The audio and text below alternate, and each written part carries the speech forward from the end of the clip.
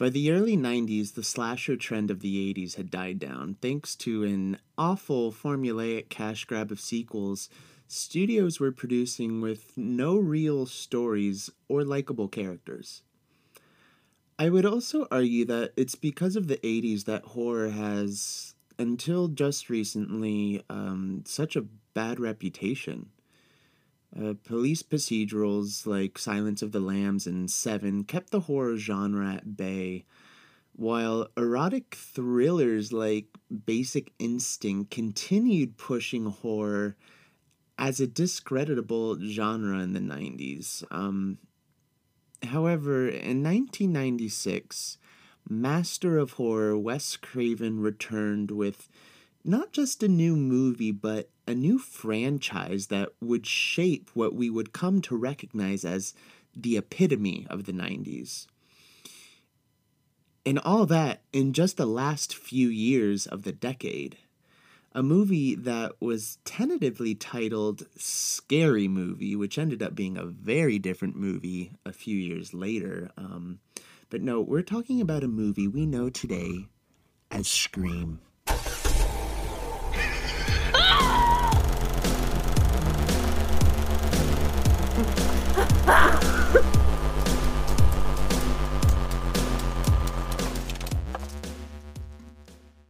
Hello, and thanks for tuning in to Drive Home Movies, a film analysis and movie review podcast where we take a look at the newest releases through, by default, a queer lens. This is your host, Sumner Moore-Menio, and as that intro stated, today we're going to take a look back at the history of the Scream franchise, its impact, and frankly, why it's one of the best fucking horror movies ever made, and why it matters so much. And why? Why all of this? Because we get Scream 5 in just a couple weeks. Or better known by its proper title, Scream. Why is it called Scream? We'll get into that later, along with a couple other of my heart-wrenching predictions that I'm really, really hoping I'm wrong about.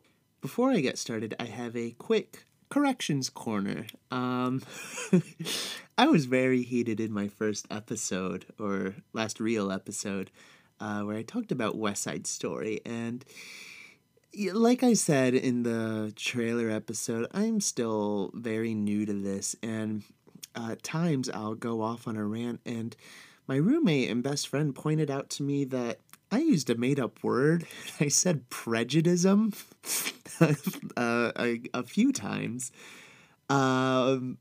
which isn't a real word. I don't think I've actually said prejudice in real life. Even now, saying it out loud sounds weird. So, apologies for the misuse of grammar there. I also realized I said fuck like a lot. Again, I was heated, but I also think in my rant just saying fuck and, I said a lot too, is this, I guess, a sort of nervous tick. And as I get more comfortable, it's something I'm going to be working on. But for those who listened, I had a lot more listeners than I expected. So thank you so much for tuning in and listening. And, it's cliche to hear on podcast, but I'm going to say it too. If you like what you hear, please rate, review, and subscribe. Again, I'm doing this just for fun. The idea, I think, now is I'm going to put out an episode every 2 weeks. And I know I said monthly, but I'm thinking every 2 weeks. And I want to do this because before I got into Scream 5, I realized that you can't talk about Scream or any Scream sequel without talking about what came before it in the Scream franchise. And that's really for any of the Scream sequels, not just the new one. And you can't talk about Scream without talking about literally the history of horror and the history of the slasher film. So I just want to preface here that I really tried to hone in on the ideas I wanted to get across and explore and what I thought was important to the Scream movies and Scream as a franchise and, its influence on the history of horror and cinema in general. That being said, in my one episode, I cannot even touch the expansive universe and the ideas and themes and different narratives that go into all of these movies and overarching throughout these movies. And I am first and foremost a podcast listener, so I want to give a shout out and big special thank you to some major influences in the podcasting world when it comes to podcasting about film analysis and movies in general. And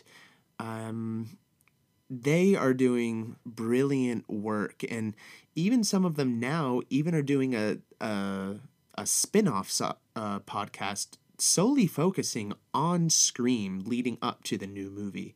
That new podcast is called Hello Sydney, and I first and foremost wanted to shout out to Mike Munzer of The Evolution of Horror, my most listened to podcast of the past 2 or 3 years.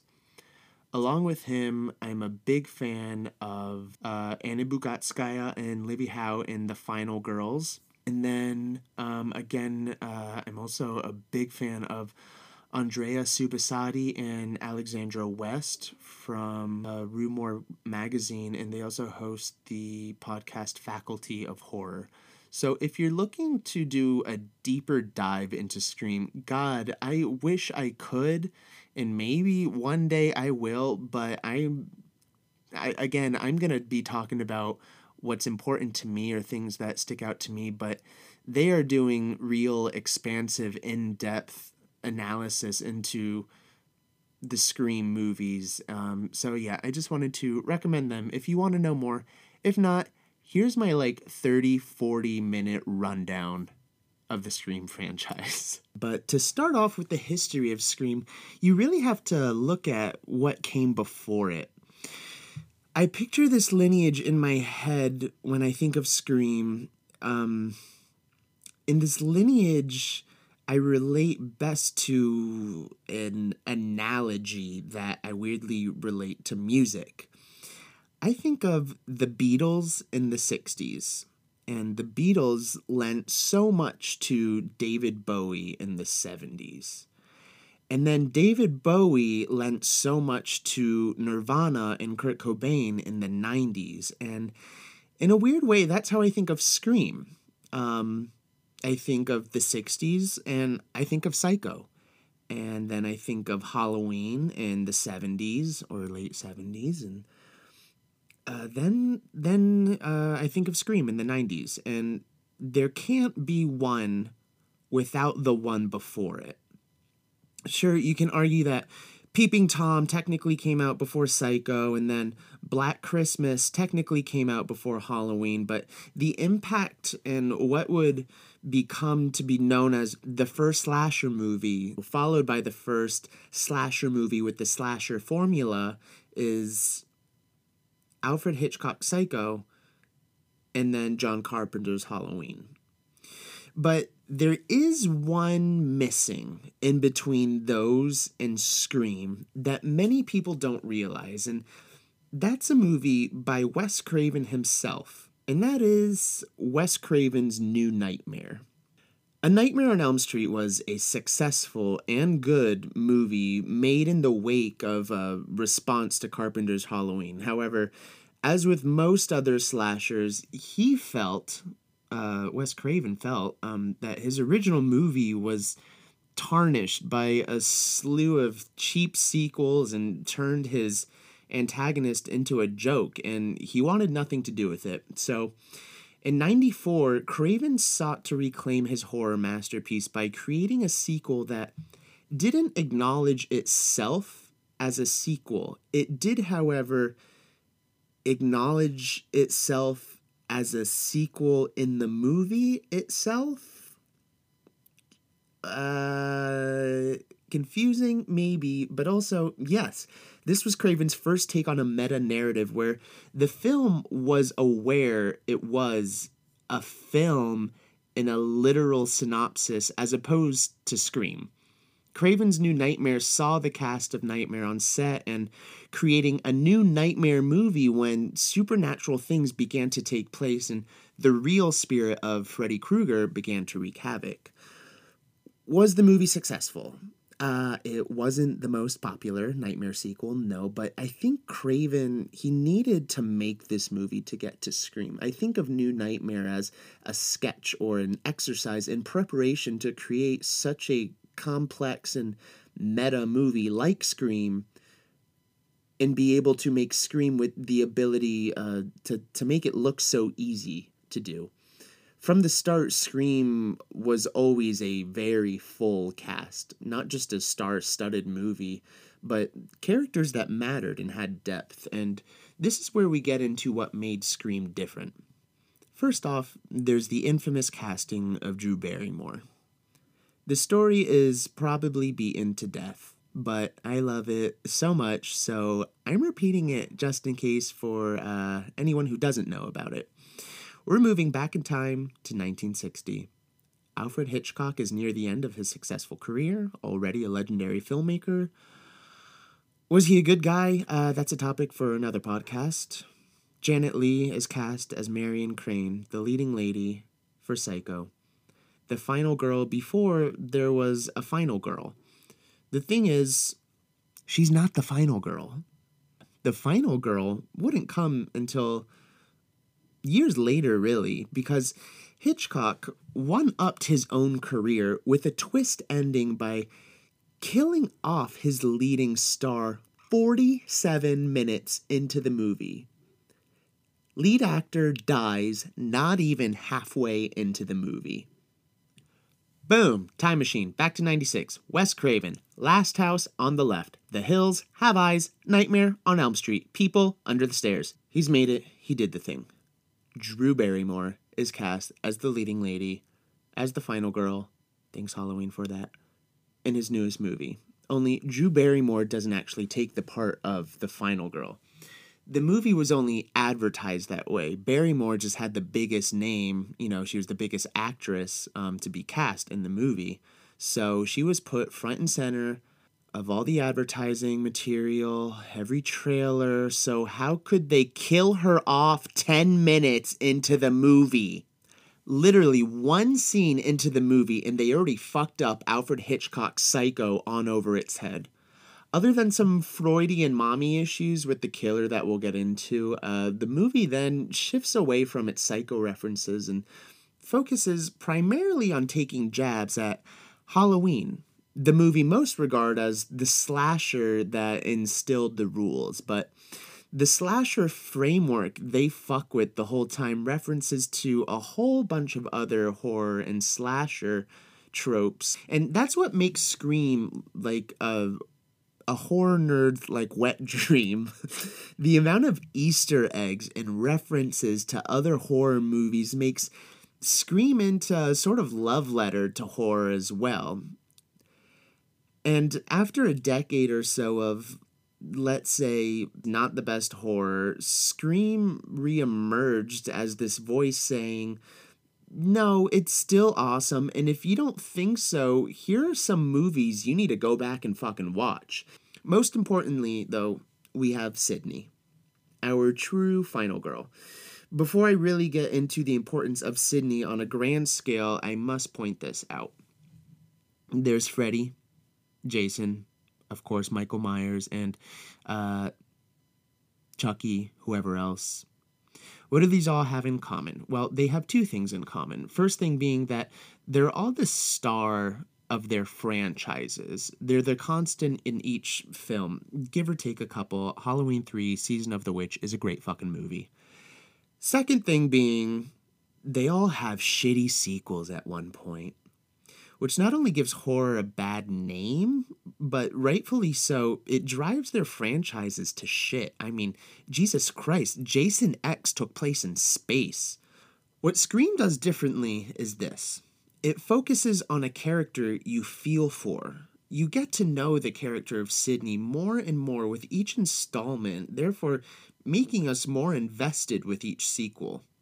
Sure, there are new characters introduced each film, many to be just killed off, but they each play an important role as to an entirely disposable cast like those in Jason Takes Manhattan, which 10 out of 10 do not recommend. Back to Sydney, though, and why her significance is so important. And here is where I want to include an excerpt of my own opinion on history and art, and I guess art history and why art history and art is so important. We can open a textbook and learn the dates of a war and who is involved in a war and why and any day of the week. And we do for so many years in grade school. It's not until you learn about art history when you really get into how people felt and what people were reacting to and how they were reacting to at the time of whatever event or thing took place. It was understood until it wasn't that history was taught so it wouldn't repeat itself. But of course we know, especially now, that it does repeat itself. When we get into art history, though, we see how the people reacted. We see how people felt and which people were fighting for which side and why. And that brings me to third wave feminism. Third wave feminism was flourishing by the early 90s and began redefining what it means to be a woman, began looking at gender politics and LGBTQ plus issues, and also started to reassess in general a woman's role in society. And if you're thinking this sounds punk as fuck, you're absolutely right. Bands like Bikini Kill and Jack Off Jill emerged during this time and would inspire a whole movement of female-fronted punk acts, like notably one of my favorite bands of all time, The Distillers. But like I was saying about the importance of art and art history, this moment in history can be seen rippling through all art forms, including film, and most notably, Scream. We're not sure if we liked Janet Leigh in Psycho. Her character was a bit iffy. But we did like her daughter, Jamie Lee Curtis, in Halloween. But did we like her friends? Not really. Arguably, but yeah, I'm getting to a point. In Scream, we love Sydney. She is not disposable. And yeah, we like her friends too. They're supportive. And through the trauma Sydney endures prior to the movie and during, her friends stick by her. That's a change-up, but I'd like to point out the biggest change-up of all. Scream is a hard R rating.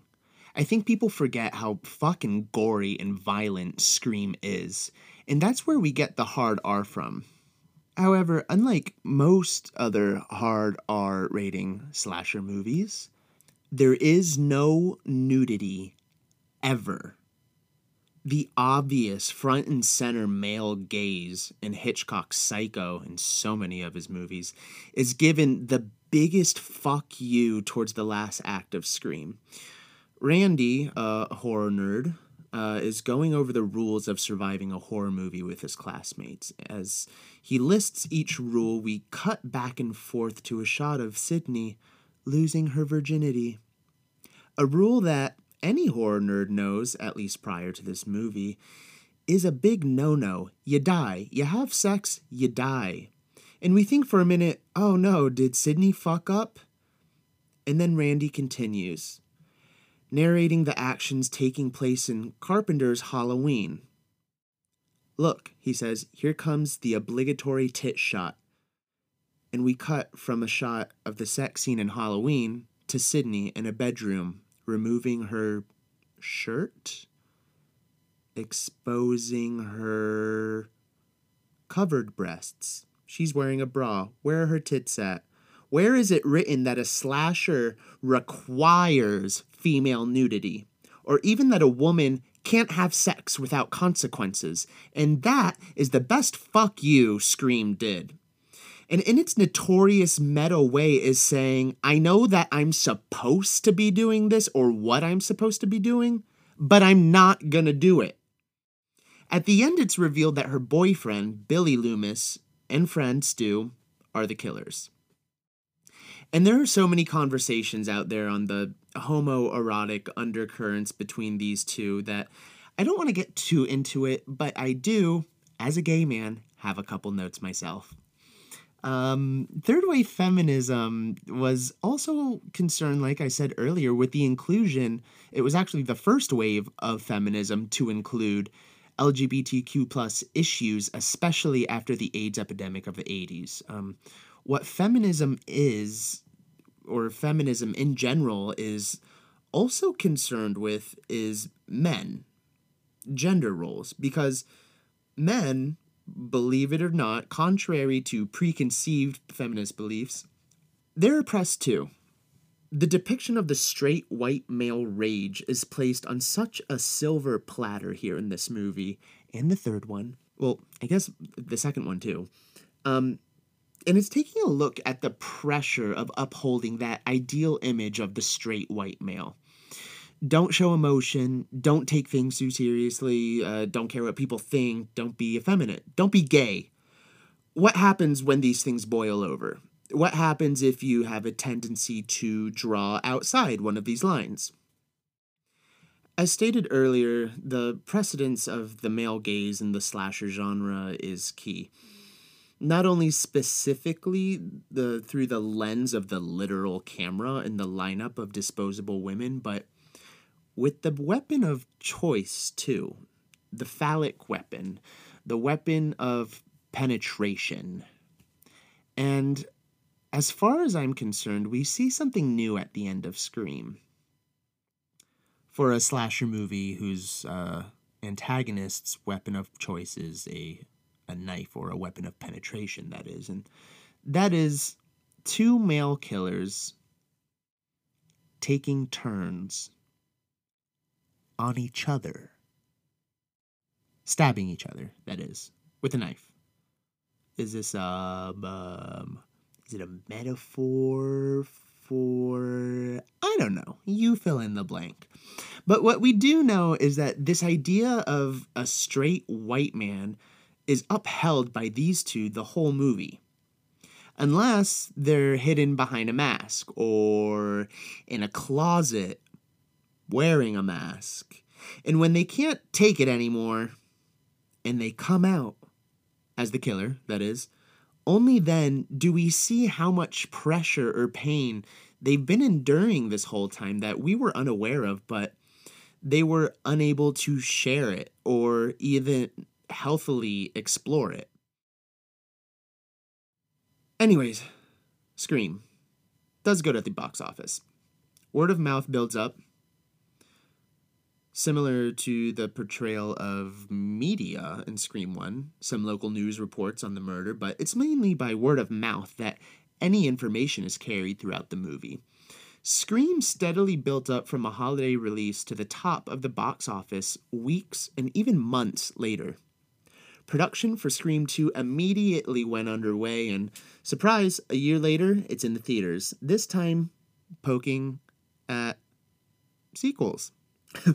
The idea of the sequel, the rules of sequels, unless it's a trilogy, then, well, we'll get to that later. But what I find interesting here is writer Kevin Williamson and Craven's portrayal of the media. Here, in the sequel, it's bigger. It's moved from a local network or networks and word of mouth to full-blown media frenzies and reporters harassing crime scenes. The introduction of the Stab movie series in the world of Scream introduces another layer of meta and commentary on not only movies, but also another bump up in the media world rankings and perhaps foreshadowing Scream 3 and Scream 3's portrayal of the media, almost as a character in its own. One reference they poke at a lot here that I enjoy is multiple jabs at Terminator 2 Judgment Day.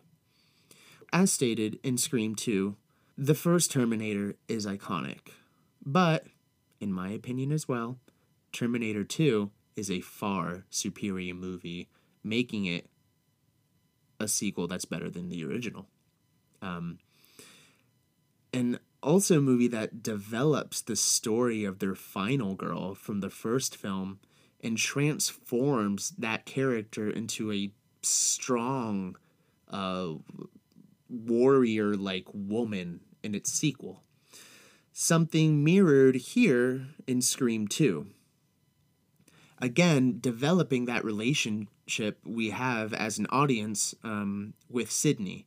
But this time, not so much from a sympathetic stance, but a position of strength and resilience. We're rooting for this woman because we're aware of what she's been through and her strength now.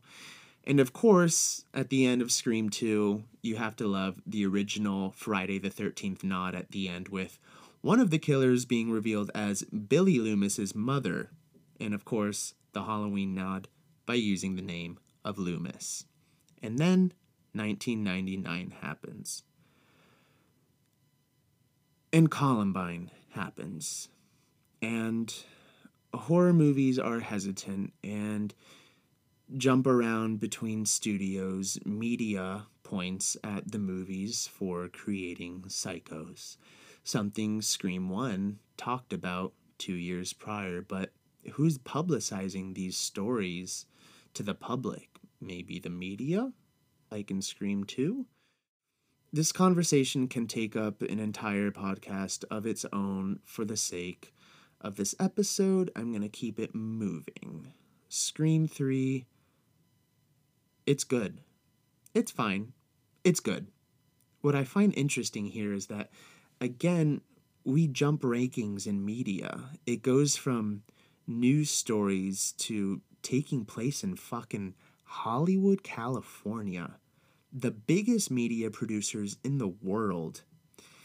And Wes Craven went through trouble getting Scream 3 made with, surprise, the Weinsteins behind it. I find it funny now looking back at what a fucking badass Wes Craven was. Not only readdressing the role of women and the final girl in horror, but then to make Scream 3, which is essentially drawing back to the story of Sydney's mom and her brief career in Hollywood, years before the Me Too movement took shape. And I think it's funny how this ended up being yet another meta layer that we just didn't know at the time, and that he was commenting on a group of fucking sleazebags who ran Hollywood. And only years later, a decade or so later, did the story of the Weinsteins really break into the public.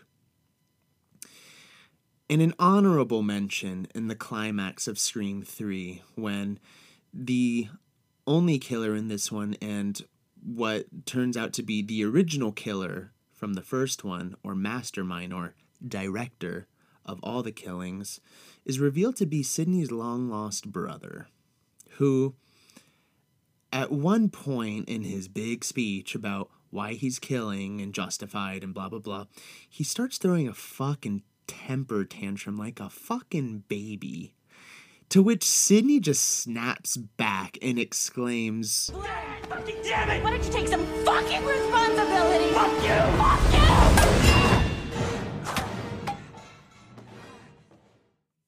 And then we wait a decade. Scream 4 was originally intended to be a new trilogy of Scream movies, and for whatever reason, it didn't happen. I remember watching Scream 2 and 3 as a very young kid with my parents after they rented it on VHS. I was traumatized as a kid being forced to watch horror movies. I didn't like it at the time. It scarred me. Especially those the suggested surreal elements in Scream 3 with Sydney's mom under the bloody sheet. That gave me fucking nightmares. Her nightmares gave me nightmares. But then I grew up, and surprise, I got into horror. I rediscovered the first Scream as a true horror fan in my teens, and it opened the door to so much, as I stated earlier, horror knowledge, history, and just other recommendations. So, Scream 4 was my first time properly seeing a new Scream movie, and also a new Scream movie in theaters, and a new Scream movie as a fan of Scream and horror in general. So, what happened in the past decade from Scream 3 to Scream 4? After Columbine, there was Scream 3. And after Scream 3, there was 9/11. It's true that art imitates life. And this is most true for horror. You see it in every decade, every generation. The horror movies of the time, or the big horror movies, they're reflecting what's happening in the public or in society. And after probably the first viral video happened, the recordings of the events of 9/11, found footage horror and alien invasion horror came into play. And with the boom of the internet, we also had some disturbing access to war torture videos, which would explain the 2000 Splat Pack's productions of torture porn movies. And in the wake of torture porn's early demise, horror was lost. So where do you go when you're lost? You go back to the beginning. Where did you start? You go back to where you started. What came first? Don't you fucking dare go back to Psycho. Don't remake Psycho. That was stupid. But the trend of remakes in that decade between Scream 3 and Scream 4 flurried the box office. And so, in another defiance of horror tropes, Wes Craven said, "Fuck you, I'm making a sequel." This time, again, we see the expansion of media to its possibly highest level, because what also happened in the past 10 years? The internet. Found footage and torture porn is taken into consideration in Scream 4, but it's really the internet and viral videos that take center stage here. But its main quote-unquote final girl is concerned with the original story or remaking it for herself. And then Instagram also comes into play here. And the idea of not only viral videos, but internet celebrities. Scream 4 also sees the trio of legacy characters, Sydney, Gale, and Dewey, operate as characters who are involved with each other now. We saw at the end of Scream 3 that they were all friends now. They act almost as a single character in this one, whereas before there was some hesitancy. They were uncomfortable at times, but after 3 movies and a shit ton of trauma experienced together, we recognize them all as, for the most part, friends now in Scream 4. Perhaps my favorite character to come out of Scream 4, and here's where we start getting into the segue into my predictions and what I'm wanting from Scream 2022. Here we go. My favorite character is fucking Kirby, played by Hayden Panettiere. I hope I'm saying that right. While actresses in previous films were aware of the rules of horror after having them fucking mansplained to them, this is the first time we have a female character interject and challenging horror knowledge to a male character. Again, the fucking feminist progression.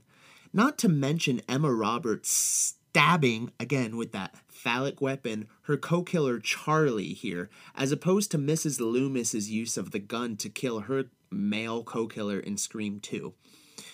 Anyway, back to Kirby, in the scene that continues to give me chills every time I watch this movie. In Scream tradition, Ghostface challenges a potential victim with horror knowledge or trivia in order to live or die. And in the last act of Scream 4, with our feminist queen Kirby, after Ghostface gives her an unfair multiple choice question about the original slasher movie, she insists Ghostface asks her another question. As opposed to Drew Barrymore's tapping out in the first scene of the first movie, again, with the female characters showing confidence, strength, and horror knowledge. Ghostface asked her to name the remake of the groundbreaking horror movie in which the villain... Halloween, Texas Chainsaw, Dawn of the Dead, The Hills Have Eyes, Amityville Horror, Last House on the Left, Friday the 13th, A Nightmare on Elm Street, My Bloody Valentine, When a Stranger Calls, Prom Night, Black Christmas, House of Wax, The Fog, Piranha. It's one of those, right? Right? Fuck. What do all these remakes have in common? Besides that they were all made in the past decade at this point in time, or maybe even less than the past decade, what do they all have in common? And that is that none of them even come close to the original, to their original. And I think the chills that comes from this scene comes from this maybe subconscious realization that there was an entire decade or generation at this attempt to create something better than what it was. Or to create something that could never be achieved because of Scream. Scream shattered everything. It pushed everything so far forward that slasher movies could literally never be what they were again. And that's what makes this scene, in my opinion, the best fucking sequence in any Scream sequel ever. Unfortunately, Hayden Panettiere has been mainly inactive since Scream 4. In part, or all in part, to her recently outspoken domestic abuse. She has sought help and treatment and since in the following years, and so that's why, while her character's fate was left up for debate in Scream 4, I think her return to the big screen would be so absolutely fitting in Scream 2022. And that brings me, I think, to my predictions. What's happened in the past decade since Scream 4? And why is it called Scream and not Scream 5? Thanks, in part again, to Halloween. But this time I'm talking about Halloween from 2018. A recent trend has taken place within the horror genre to ignore the awful fucking remakes and take into consideration the sequels from the original, but pay homage and continue the narrative, rightfully so, to the originals. Successfully done, again, just recently with Candyman, and even with Child's Play in the recent series Chucky, which leads me to what else has happened in the past decade. Streaming. Smart technology. Face filters. Legalization of gay marriage. A new wave of feminism. Black Lives Matter. And unfortunately, the sequel reboots. Look to pay homage to the originals, but they also look to continue a new narrative, which brings me to my first heartbreaking prediction, which I defended for so long. I thought it could never be until recently. I think Sydney is gonna die. If we go back to Scream 2, Randy talks about the rules to a sequel with Dewey. And in those rules, he prefaces that the rules to a sequel only stay the rules to a sequel if it remains a sequel. Because the rules to a trilogy differ from that to a sequel. But the main rule to a successful franchise is that you never... And he's cut off. He never finished the thought. But what was he about to say?